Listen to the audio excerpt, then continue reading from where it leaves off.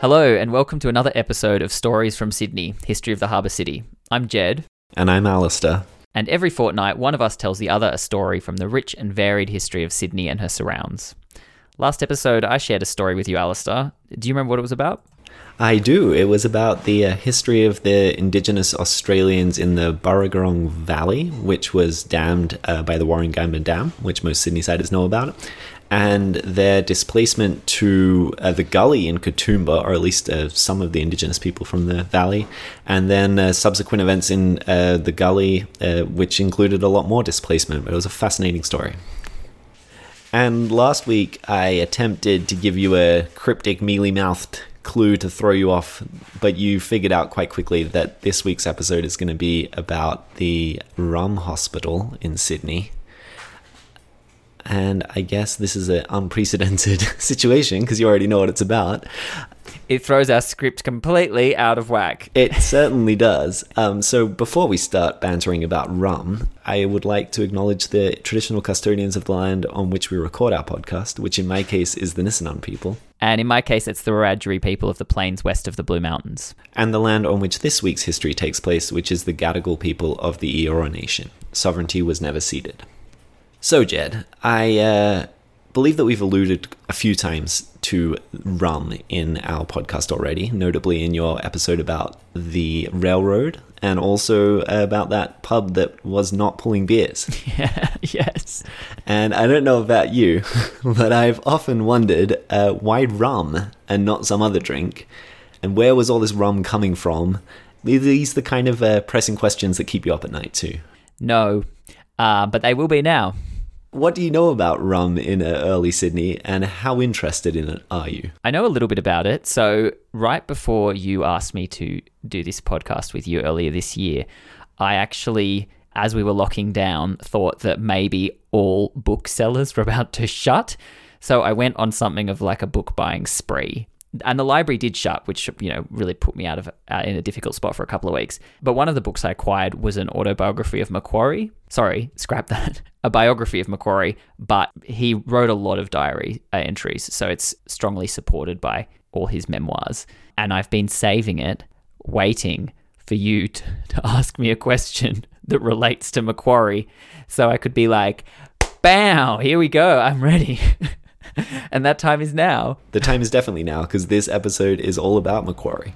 Yeah, so in answer to your question, what do I know about rum in early colonial Sydney?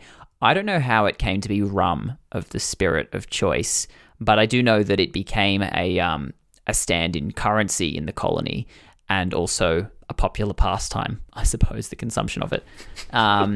So it became a difficult situation for the colonial government because you couldn't deal with the moral and social issues associated with excess rum consumption very easily when it was a stand-in currency.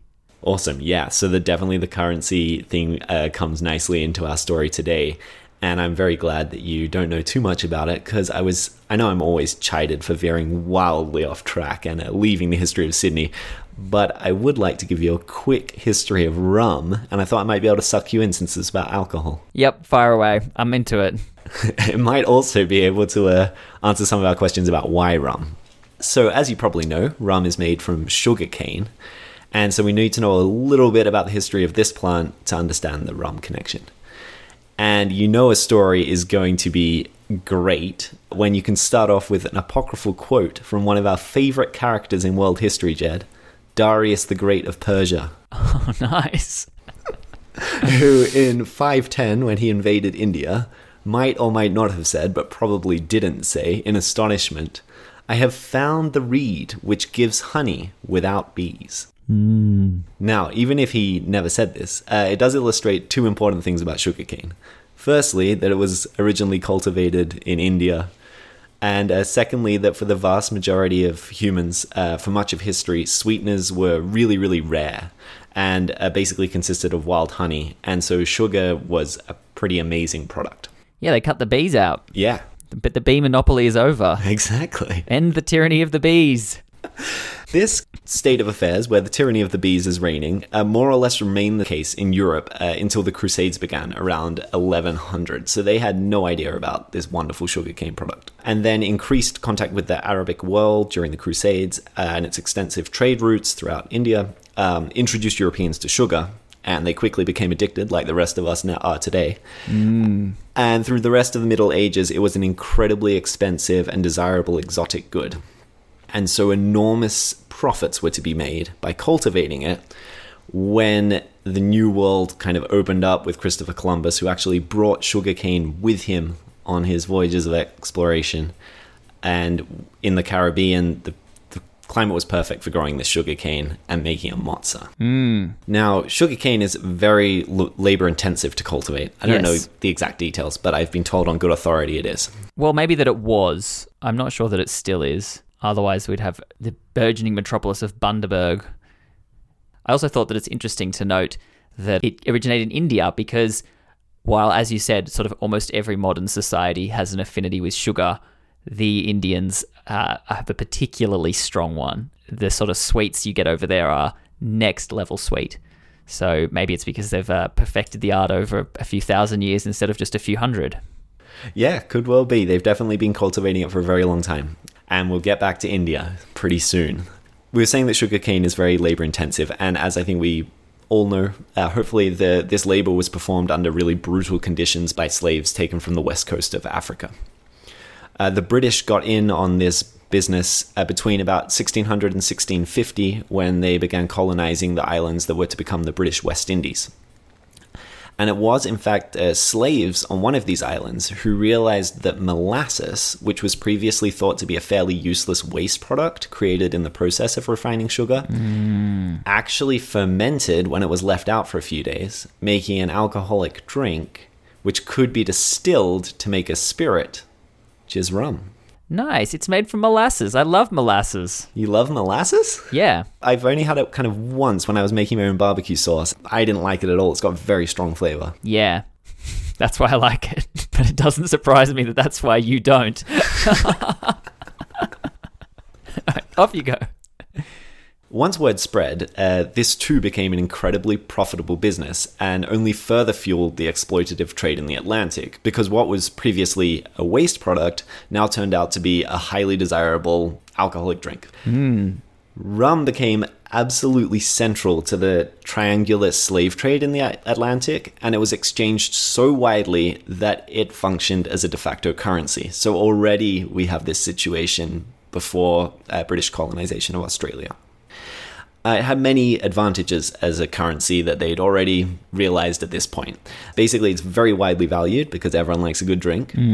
It's relatively portable because it sure beats lugging around a slab of tinnies or whatever other kind of way you're packaging your lower alcoholic content drinks. And also because of its incredibly high alcohol content, it retained its value because it wasn't perishable. It wouldn't go off. Whereas your organic scrumpy probably would have turned into vinegar by the time you lugged it halfway across the world. Good reasons. Pretty good currency, really. It's widely tradable. So rum became, during this time, also the drink of the British Navy, which was plying the Caribbean at this time and up through North America. And it came to pass that every sailor in the British Navy became legally entitled to a tot of rum at around 11 o'clock in the morning every day of the year.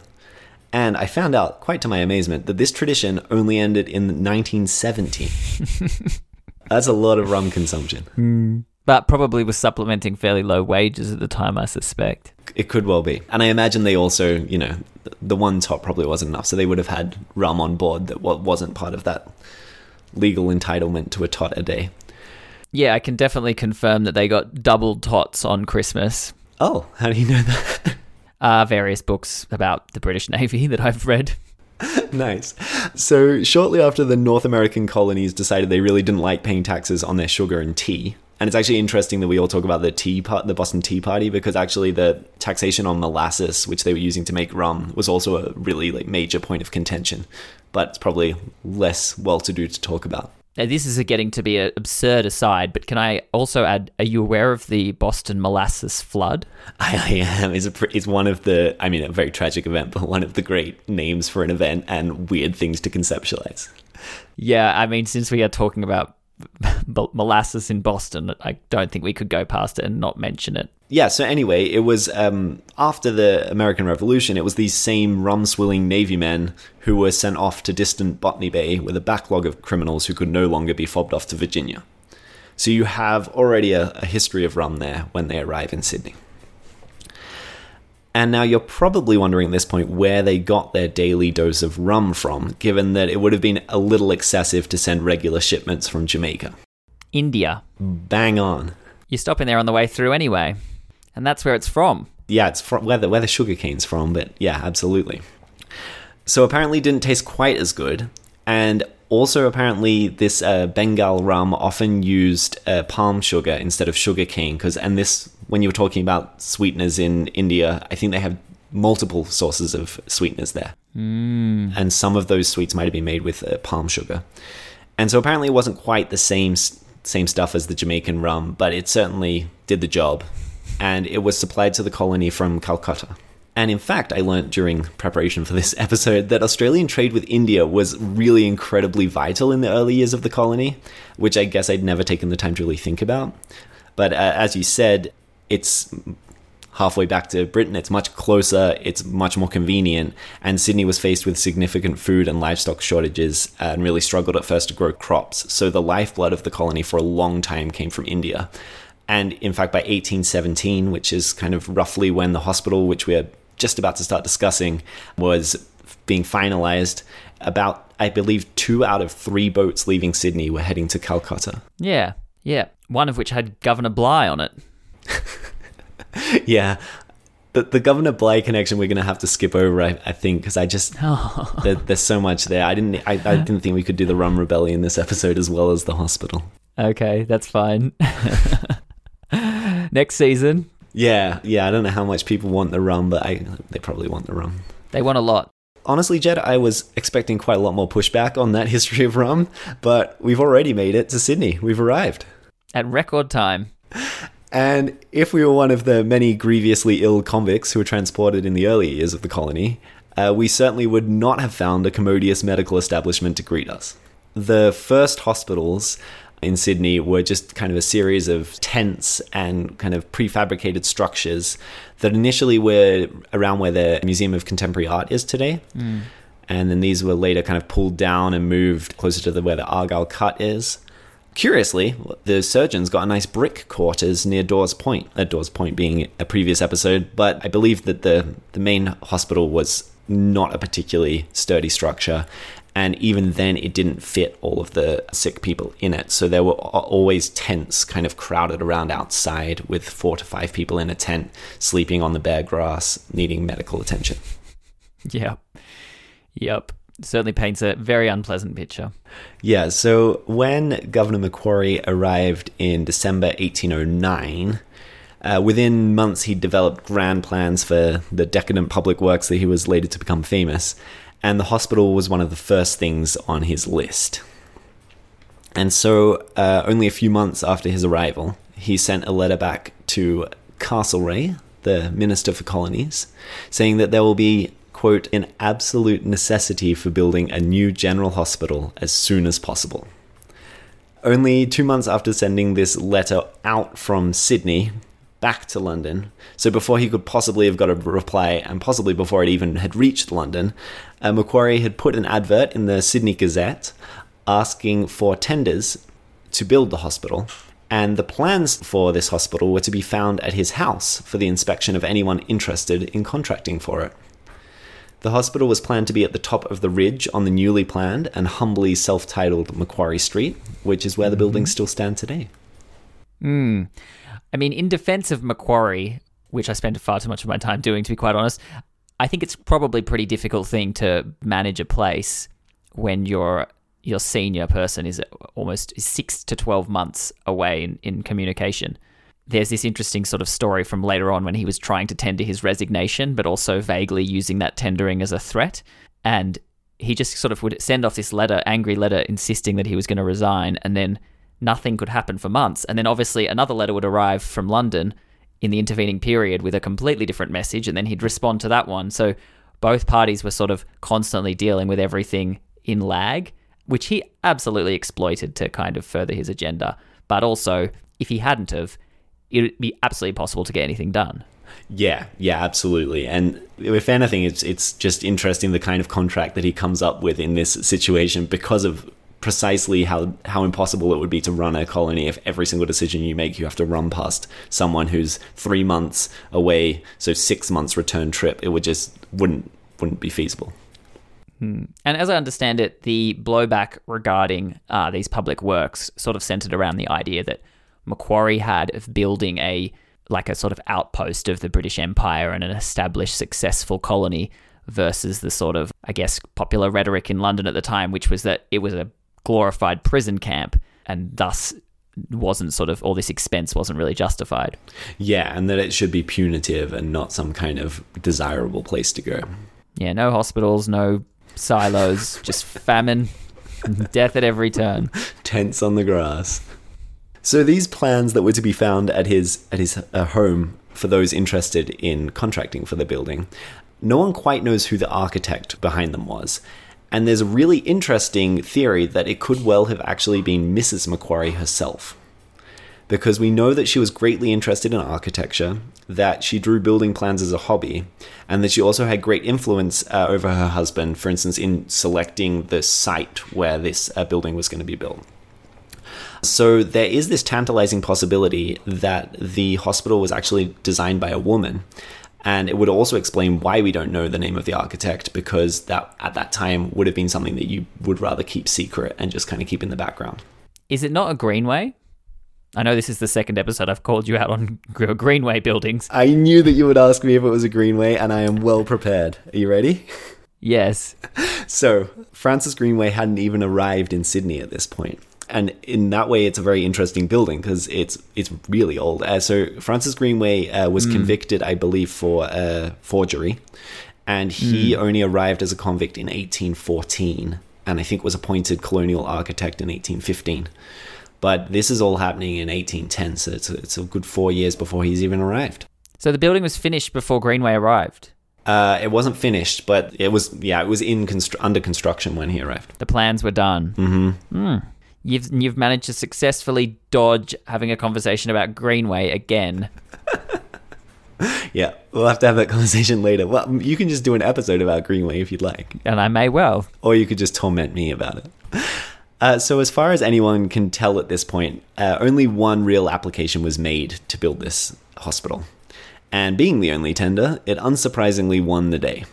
One might also question how much of an open process this actually was, given how small the society was, given that you had to go to the governor's house to even get the plans, and there probably weren't a large number of people who were in the business of winning contracts to build such a hospital. Yeah, I mean, also the governor's house was the government house. Yeah, exactly. So I feel like that's a long bow to draw, that's somehow indicative of underhand behaviour. No, it's not. It's more indicative of how small the society is, I guess. Yeah, and also how many companies or whatever were in a position to be building such an elaborate edifice. Yeah, I don't think there were a large number of construction companies waiting to win a nice government contract. And was that Darcy Wentworth? Oh my God, it certainly was Darcy Wentworth. How do you know about this? Mate, it's all in the book. I've read about this. I'm prepared. Also, he's the dad of William Wentworth. He certainly is, yeah. So it was Darcy Wentworth, along with two other cronies by the name of Riley and Blaxall, I believe, who won this contract. So it's not a construction company. It's just three men in the colony. And Wentworth at this time was the head surgeon of the colony. So it's a funny situation in which the head of the medical establishment is contracting to build his own hospital. He's got the expertise. Yeah, he knows what's needed.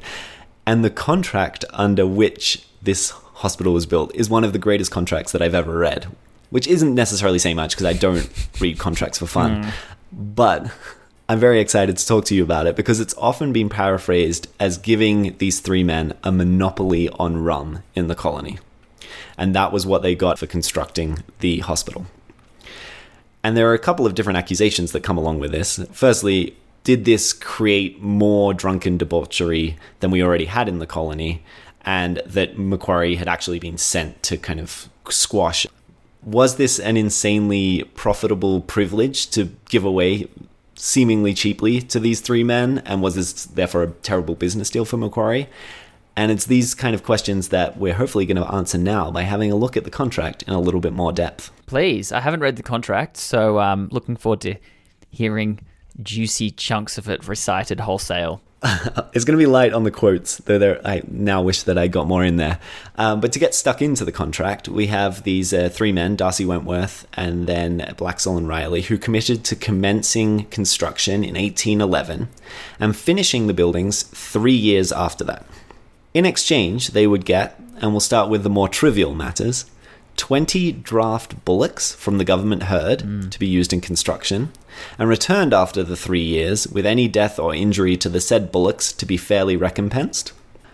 They would get the labour of 20 convicts for 3 years, assigned to aid in the construction of the hospital, and they would get 80 oxen fit for the slaughter to be provided at regular intervals over the 3 years, presumably to feed the hungry construction workers. Now I hear you thinking, Jed, quaint, but where's the kicker? What's in it for these gentlemen? Where's the rum deal? Go on. The rum deal is as follows. The men get the right to purchase 45,000 gallons of rum over the coming 3 years from merchant ships entering Sydney Cove at, and I quote here, no greater price than the government pays for such proportion of spirits as they may engage. So 45,000 gallons of rum, that's a lot of rum. But the deal gets even sweeter when you read on and find that the government commits to grant no further permissions to any other merchants in Sydney to import rum for the 3 years that the building is taking place. Not only that, but there's a couple of other little nice clauses. The undersigned also can resell their rum to the populace whenever they want and at whatever price they choose. So they can withhold it if prices are low and then sell it when they're high. They can do whatever they want with their Classic enormous economics. stores of rum. And just a little bonus, they also don't have to pay the duty that's owed to the government on importing rum until 6 months after they've imported it, which otherwise it would have been paid right on the moment that they got it.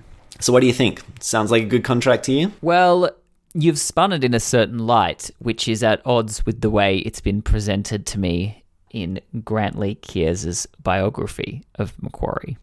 So I'm interested to hear more about why you seem to be setting this up as a bad deal for the colony. So that I can tell you that was actually not a particularly bad deal at the end of the day. So, to get back to our contract, I thought we could go over the two main accusations. The first being this accusation that it was irresponsibly encouraging alcohol consumption to give out this permit to import rum. And that since this has already been a massive societal problem in Sydney, or perceived to be such a massive problem, and Macquarie was there to get this under control, he shouldn't be encouraging it by selling permits. So to give a little backstory here, rum had perhaps unsurprisingly been the most highly desired basic commodity that regularly reached Sydney from the very start of colonial settlement. And the New South Wales Court, which we sadly won't be able to get into in any great detail, an army regiment which was sent to guard prisoners and maintain order, established a stranglehold on the colony's supply of rum during the 3-year absence of a governor in the early years of the colony. And they retained this stranglehold to the point of actually ousting a governor who tried to interfere in a coup, which is now known as the Rum Rebellion, and which you referred to earlier in this episode, but I don't want to get into in too much detail because it's definitely a ripe topic for a further episode. Agreed. So whenever a ship arrived in port, basically, the Rum Corps would go on down, get the entire cargo of rum, divided amongst the officers according to their rank within this military organization, and then at government cost price they would purchase all of it and then sell it or exchange it for goods and labor within the colony and receive somewhere between 10 and 20 times the value that they'd acquired it for. So they were making enormous profits. And Macquarie had actually been sent to replace the governor who'd been overthrown in this military coup in the Rum Rebellion and to clamp down on the rum. And so I can only imagine how that must have felt sailing over towards Australia, knowing that you are going to be taking the place of a governor who was ousted by a military junta and forcibly removed from power. Yeah. He did love a drink, though, Macquarie. Well, maybe it was his love of a drink, but he did somehow manage to get it under control. And He instituted a system of importation permits and vending licenses, which restricted the flow of rum to some extent, but also dispersed it amongst the population and different merchants, rather than concentrating this entire industry in the hands of the military, and also allowed for some kind of oversight of the vending and making sure that the rum was sold at a somewhat high quality and, licensing permits, that kind of stuff. Bit of the old red tape. A bit of red tape would sort it out. I've got a few Macquarie-related anecdotes from this period of time early in his reign to do with his control of the alcohol industry, if you don't mind me throwing them in. Yeah, throw them in. Why not? So when he arrived in Sydney, this is a colony of a population of, and you might have more accurate numbers than I do here, but about 10,000 or less. Yeah, I don't know. That sounds good to me. Okay, so we're talking up to 10,000 people.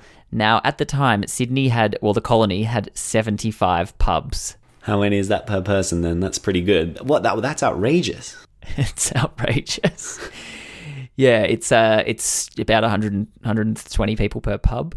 Yeah, but you can fit I don't know how big the pubs were. Probably not very big. But if you could fit 30 people in a pub, then a quarter of the population had to be in a pub all the time. Or is my mathematics going wildly? This seems fair. But that was short-lived because he very quickly put pay to that, and we ended up with only 20 pubs. Oh. And the reason he did that was, quote, to arrest the progress of drunkenness.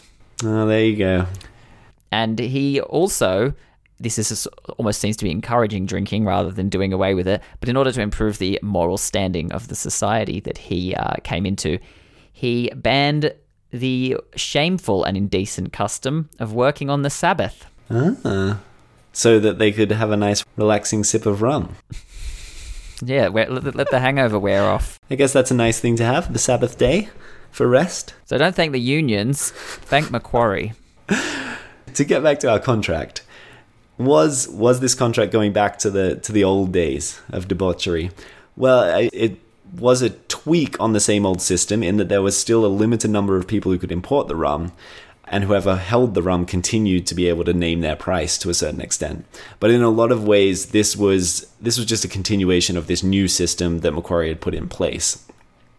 So government permits had already been granted for importing 67,000 gallons of rum over the coming 3 years at the time that the contract was signed. And these remained in place, these permits, to other merchants throughout Sydney. And so really the contractors weren't being granted an absolute monopoly, as I had previously been led to believe in my cursory readings about Sydney's history. They were just being granted kind of nearly half of an incredibly tightly regulated and incredibly profitable trade, with the guarantee that no one further would be allowed to join in on the rum trade. And this brings us to our second question, Jed, which is, was this an insanely foolish business decision for Governor Macquarie to make, giving away far too much for the construction of just one set of buildings? And the rumour on the streets of Sydney these days, if this is the kind of thing you regularly hear people gossiping on the streets of Sydney about, is that it made enormous fortunes beyond the realms of comprehension for the contractors. Have you heard such rumblings? No, I thought they got done over by it. Yeah, well, it turns out we don't 100% know, but I think they might not have got the sweetest deal. So, firstly, as we've noted, it wasn't quite the monopoly that it's sometimes perceived to have been. And if you think that 3 years is quite an ambitious target for a major public works construction, then you are an incredibly prescient listener. For even with the bullocks and the convicts, construction inevitably took longer than expected. What were they thinking? I mean, it is pretty impressive to think at that time in the colony's history that they thought, yeah, we'll do it in 3 years. I mean, they're fairly major buildings that were going up, and I can't imagine they had access to particularly good technology or labour. No. Although there was a lot of sort of artisans and tradespeople amongst convicts. Yes, that's true. And so they would have been able to find carpenters and the like from the ranks of the convicts. But basically, by the time the rum deal had ended, and even the deal on the bullocks and the free convict labour, they still hadn't finished this building. And so they were kind of in the lurch for a few years while they finished it up. Also, Macquarie drove quite a hard bargain. I quite like this detail because the contractors decided to alter the plan slightly halfway through and just kind of lower the height of the building a little so it wouldn't be quite as difficult to construct. And he insisted that they compensate for this removal of height by constructing another building roughly the same size as the lost cubic footage elsewhere in the town. Wow. And what building did we get from that deal? I don't think it exists anymore. So we'll probably never know exactly how well the contractors did for themselves, but one of their number filed for bankruptcy during the end of the construction of this building. So it can't have gone that well. However, the chief surgeon, Darcy Wentworth, who we mentioned previously, he certainly did well in his life. He passed on considerable wealth to his son, sent him back to Oxbridge College, and left him with a good standing in the Sydney society. So it's hard to say, but also a lot of Wentworth's wealth could have come from other endeavors because he had his fingers in a lot of pies. Yeah, definitely. So we don't really know exactly how well this contract turned out for the contractors. I would say that it was probably a fairly good deal for the government, actually. I mean, in the end, it's like the government gave, yes, something of value, but not something that cost them anything. It was the right to work within a regulated system of the government's creating. Yeah. And free labor that it gained by its own judicial process of its own making in another country. And some cows. Like, yeah, it's a pretty clever deal, I wonder really. how anyone can look at those three components and be like, you were ripped off. I guess that just shows just how profitable this rum trade had been and just how highly desirable it was to get this permission to trade rum in the colony. Anyway, Jed, enough of these personal anecdotes. What happened to the buildings themselves, I hear you ask? Because I know you're a big fan of... Buildings. Well, they're still there. It's not the eye hospital, is it? Yes, there is the eye hospital up there. That's part of it. And part's the Mint?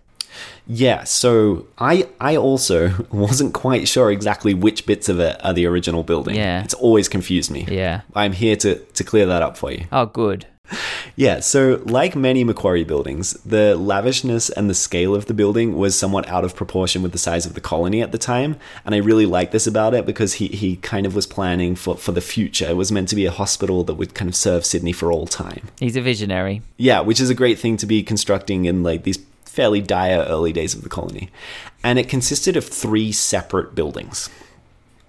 And they were fronting Macquarie Street, all built in the same 2-story colonnaded style with large shaded balconies. And if you know what the Mint looks like, yeah, that's exactly what the buildings look like. And that is one of the original remaining buildings. So that was the southern building of the 3, down towards Hyde Park, what is now the historical Mint. Okay, so the barracks wasn't one of them. No, the barracks is completely separate. Probably fodder for another episode. So we got the Mint. We got one in the grounds of the hospital, as it is now. Well, no, we don't. The confusing thing about it is it's the Rum Hospital, but what is now the hospital now is a completely new building that was created later. So we actually have to skip all the way to what was the northern of the 3 buildings, that is down towards the Opera House. And right now, wedged between 2 squat extensions, we have a facade that looks exactly like the Mint, and it's actually part of the complex which houses the New South Wales government. I've been in that one. Nice. So what happened to the middle one? So sadly, the central building has been completely replaced, which we'll get to in a moment. And so there's quite a distance between those 2 original facades, which I think is what's always confused me. Yeah. Also, like, coming back to the goodness of the deal, that is a huge project. 3 buildings of that. Like, that's hundreds of meters of frontage. Yeah, I mean, it's quite a considerable distance. I think there was a bit of a gap between them, but still, like, yeah. And the fact that it still exists today. One other thing that you'll notice that could throw you off is that the paint job that has been applied separately to the historical Mint and to the buildings which house the New South Wales Parliament is different. They're now different colours. And so that further throws you off from recognising that they're actually of the same construction. And together, these are the oldest public buildings that are still in use in Sydney. Yeah, because everyone was building them in rubbish standard before Macquarie. Yeah, and this was an early Macquarie project. Pre-Greenway. Exactly. As I understand it, he gave a portion of the building against his better judgment to function as a courthouse or some sort of legal undertaking. The offices of the courthouse. Absolutely, yeah. So, as I was saying, that this building complex was fairly ambitious at the time and was actually larger than what was necessary for the hospital. And the idea being that it would then kind of expand. But instead, other institutions took up residence in two of the other buildings and then never left. So that northern building, which is now the New South Wales Parliament, that was for a brief period a law court. It also kind of was meant to serve as the residence for the chief surgeon, but fairly quickly it actually became a place for the kind of legislature, and it's remained that way ever since. So it never functioned as a hospital. So as you were asking, Jed, what happened to that middle building? Because that's what's always confused me. I thought that it's the Rum Hospital, and the hospital is between the Mint and the Parliament. So why isn't that the original building? The history of that hospital is quite interesting in that it kind of traces the history of Sydney as a colony through the 19th century. So the story of the actual hospital is that initially it was a convict hospital occupying the central building, which also serviced some sick government staff and free labourers a little bit by governor's orders at times, but preferably they would get private practice if they could afford it.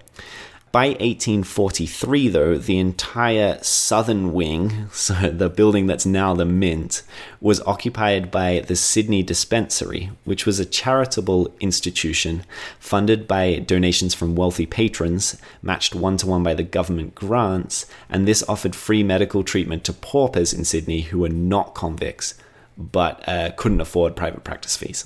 So we're not talking dispensary in the Californian sense. We certainly aren't, but if you try to look it up, and especially if you're located in America, it's very difficult to find information about it. They just want to find you marijuana in Sydney. It wasn't what I was looking for. We were talking about the 1840s when you have this dispensary in the southern building, which was to become the Mint. And it's also during the 1840s that convict transportation to Sydney ceased entirely.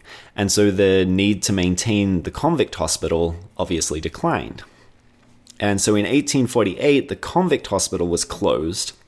The Sydney Dispensary, which was serving the poor people of Sydney who couldn't afford medical care, moved over and settled down in the central building. And it's still located in that place today, though it's now called the Sydney Hospital, although what you see was constructed between 1876 and 1894. I wonder why they took it out. Well, you've been mentioning Greenway a little. He was not impressed by these buildings when he arrived. He said the proportions were all wrong. The hospital is a Greenway. No, it's not. Oh. I thought you were going to say he knocked down the old building and put a new one in. No, he wasn't around in 1876, I don't think. He would have been long gone. He would have been old. Yeah, I don't know how long he lived, but I feel like Sydney in those days, he would have been really doing a good job if he was alive in 1876. No, sorry, he wasn't impressed by the buildings. He said the proportions were all wrong and they were shoddily built. And they were somewhat shoddily built. I guess, given the circumstances, difficult building. But also they had a problem. There was no ventilation underneath them. And the practice was, in those times, to just hose down the room at the end of every day to kind of sanitize it in some sense. There's some pretty horrific stories about the sanitary conditions in the hospital. And basically you just had this kind of really like septic, disgusting swamp underneath the hospital after a while with all kinds of bacteria in there from this successive hosing down. And so it was considered a fairly dangerous place to be admitted to as a patient because you were quite likely to actually catch something there. Mm. And so actually the hospital was, for actually a long part of Sydney's history, not considered a particularly desirable place to go even if you were sick. And the episode where we talked about the last woman hanged in Sydney, Louisa Collins, she was desperate for her second husband not to be sent to the hospital and for a private practitioner to come to her house because she considered being sent to the hospital a kind of a death wish. And nothing's changed in 200 years. I've got a few little anecdotes relating to the sanitary conditions of the hospital, and these are from the notes of Darcy Wentworth, who was the head surgeon, as you mentioned, and his assistant, Redfern. And so it was sort of like a recipe book that is quoted in Macquarie's biography of the recipes that were created to treat people at the Sydney Hospital on Macquarie Street. And one of them was a cure for tuberculosis, which involved rubbing a live toad on the neck of a patient, which apparently caused enormous amounts of pain and swelling, which didn't subside for a week. A poultice for curing cancer, which was made from, or treating cancer, I should say, which was made from Turkish figs boiled in milk, which sounds just delicious. Gee, they would have been expensive. Mate, no price is too high for the convicts. Onion juice, good for baldness, allegedly. And the last thing is not a recipe, but an anecdote from the hospital, which apparently is the case that pedestrians would stay well clear of the windows of the hospital because anything and everything was hurled out of them at all hours. Oh, wow. Yeah, I don't think it was necessarily the nicest place to be at times. But that probably was the case in hospitals throughout the world, or the British Empire at that time. Anyhow, this building that you see today, the Sydney Hospital, was constructed between 1876 and 1894, and I was quite hoping that you would at this point jump out in indignation that it took 18 years for this to be built. How long did my railway take? I'm not sure how long did it take. At least that long. Yeah, so it's quite notable that a good 60 years later, they were constructing a hospital at a much slower rate than these Macquarie-era rum hospital contractors. And this was due to ongoing government wrangling. Successive changes in government led to disagreements about how lavish this hospital was going to be and what exact purpose it should serve. And so the construction was on again, off again, and it took 18 years. But now we've got a beautiful building on Macquarie Street, sandwiched between the original hospitals. Yeah, it is quite beautiful. I quite like it. But yes, it's not the original. And I think, actually, we're basically at the end of the episode, man. Is there anything that I've completely failed to explain? We didn't talk about Macquarie minting his own currency of Spanish dollars. Did you know about that? I don't know the details of it, but I know that it was during Macquarie's era that really any coinage came in. Yeah, so as well as trying to reduce the sort of amount of rum being drunk in the colony, he wanted it to stop being a means of exchange. And so he introduced a currency which was basically imported a bunch of Spanish dollars and then got this blacksmith, a convict blacksmith, and he got granted his freedom in exchange for completing this work. And his job was to just punch holes in them all. Huh. So then they were distributed as currency. So the primary piece of currency was like the Australian pound or whatever, the New South Wales pound, which was a Spanish dollar with a hole punched in it. Nice. And then the subsidiary piece of currency was like your equivalent of like a certain number of cents or pence or whatever, was the stamped bit. Oh, like the tiny little square bit out of the middle. Yeah. Huh. Fascinating. Yeah, and the value of the currency was high enough that it wasn't worth, because they had to make sure that people didn't just hoard them and turn them back into gold or whatever. So they were the value was, because it was such an isolated community, they could basically set the value whatever they wanted. So they set the value of the coins high enough that no one was trying to take them overseas. Right, now that makes a lot of sense, because I believe that kind of transactions with the government stores was like really the throbbing heart of the entire economy anyway, so they had quite a lot of control over what was going on. Yeah, they had a huge amount. It was not a free market because there was, almost nothing was produced, so there was had to be a controlled society. Yeah, well, thank you so much for adding that, because I didn't have that detail, but that's fascinating. It's all in the book, mate. Excellent. Well, then with that kind of jumbled contemporary scene at the top of Martin Place, we can kind of bring our history of the Rum Hospital to an end. And if anyone else would like to learn anything more about it, the history of the Sydney Hospital from 1811 to 1911 by Frederick Watson contains not only the entire contract word for word, but also an extensive history of this institution. But nothing on Bligh. I just didn't want to get into Bligh. It's a whole other story. Bligh next season, potentially. Is that a promise? No. Otherwise you'll get my clue. Speaking of a clue, is it that time of the episode? Well, it is. And I guess that's the end of my my last story for this season. It's been a pleasure. I'm really looking forward to coming back next season to maybe or maybe not talk about Bligh and the Rum Rebellion. Yeah. But I hope that you enjoyed it, Jed. We're definitely, planning is already underway for season 2. Yeah. And we'll have more details about that when we finish up our season next time with your story. Yes, we will. And I have to say that I initially thought I might be scrounging for story ideas, but in fact, I feel like everything I come across in every conversation I have plants a new seed for an idea for a story.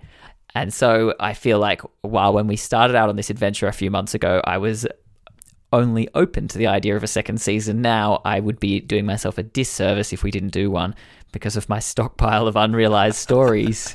I've got an extensive list under my sleeve. So for next week, for my last episode... I think it's that time. Yeah. It's time for the clue. It is. It is time for the clue.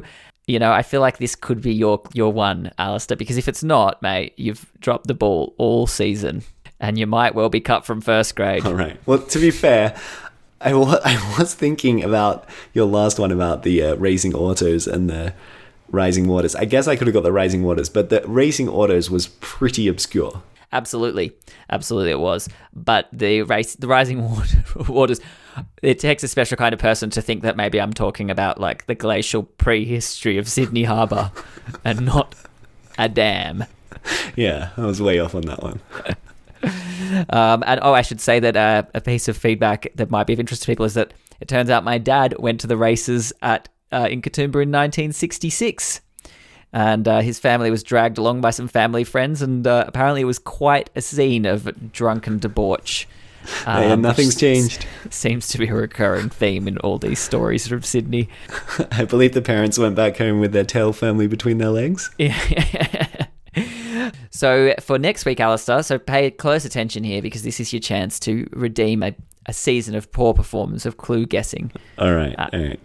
Okay, so far this season, I've talked about 2 important pieces of transport infrastructure for getting out of Sydney that are still in use today. Yeah. What are they? The railway and then also the road that goes over the Blue Mountains. Very good. And so to wrap up the season, I thought it would be perfect to squeeze in a third. Now, this early route out of Sydney was arguably even more elaborately engineered than Sydney's first railway. Corners cut left and right, just to keep it vaguely within budget, or even Mitchell's Pass that led to the bypassing of the Colletts Inn. However, this particular route out of Sydney never lived up to its full potential, and thus, in some ways, it might just be the best preserved of them all. I mean, you're really attributing a lot of knowledge of roadways and other transport infrastructure to me that might be a projection from your own interests. No, it's just a reasonable assumption for a student of history such as yourself. Well, I don't know. How many different directions are there to go from Sydney? Oh, no way. It's not the Great Northern Road, is it? It might be. Oh, I've always wanted to learn more about that. That's what it is. Yeah, that's my guess. Well, you'll have to tune in next episode to find out. Keeping the secrets. I learned from the best. Yeah, I think I more or less folded when you got mine. But anyhow, thanks for listening, everyone. We hope you enjoyed this week's episode of Stories from Sydney, History of the Harbour City, as much as we enjoyed making it. If you've got any questions, comments, complaints, or you'd like to know more about anything you heard on our podcast, you can reach us through our Facebook page, which is Stories from Sydney, or by email, storiesfromsydney@gmail.com. See you next week for my Story from Sydney.